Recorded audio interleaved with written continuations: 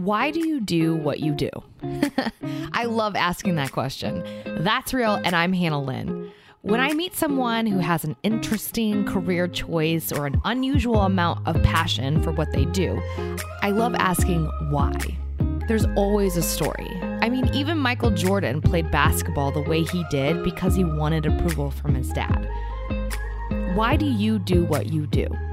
Where does your passion come from? Colossians 3:23 says, whatever you do, work heartily or from the soul as for the Lord and not for men. The verse goes on to echo what Colossians 3 is all about.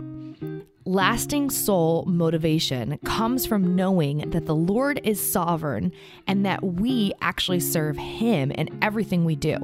Do you want soulish passion for your job, what you're studying, and how you serve your family? Do it for the Lord. More on that'srealradio.org.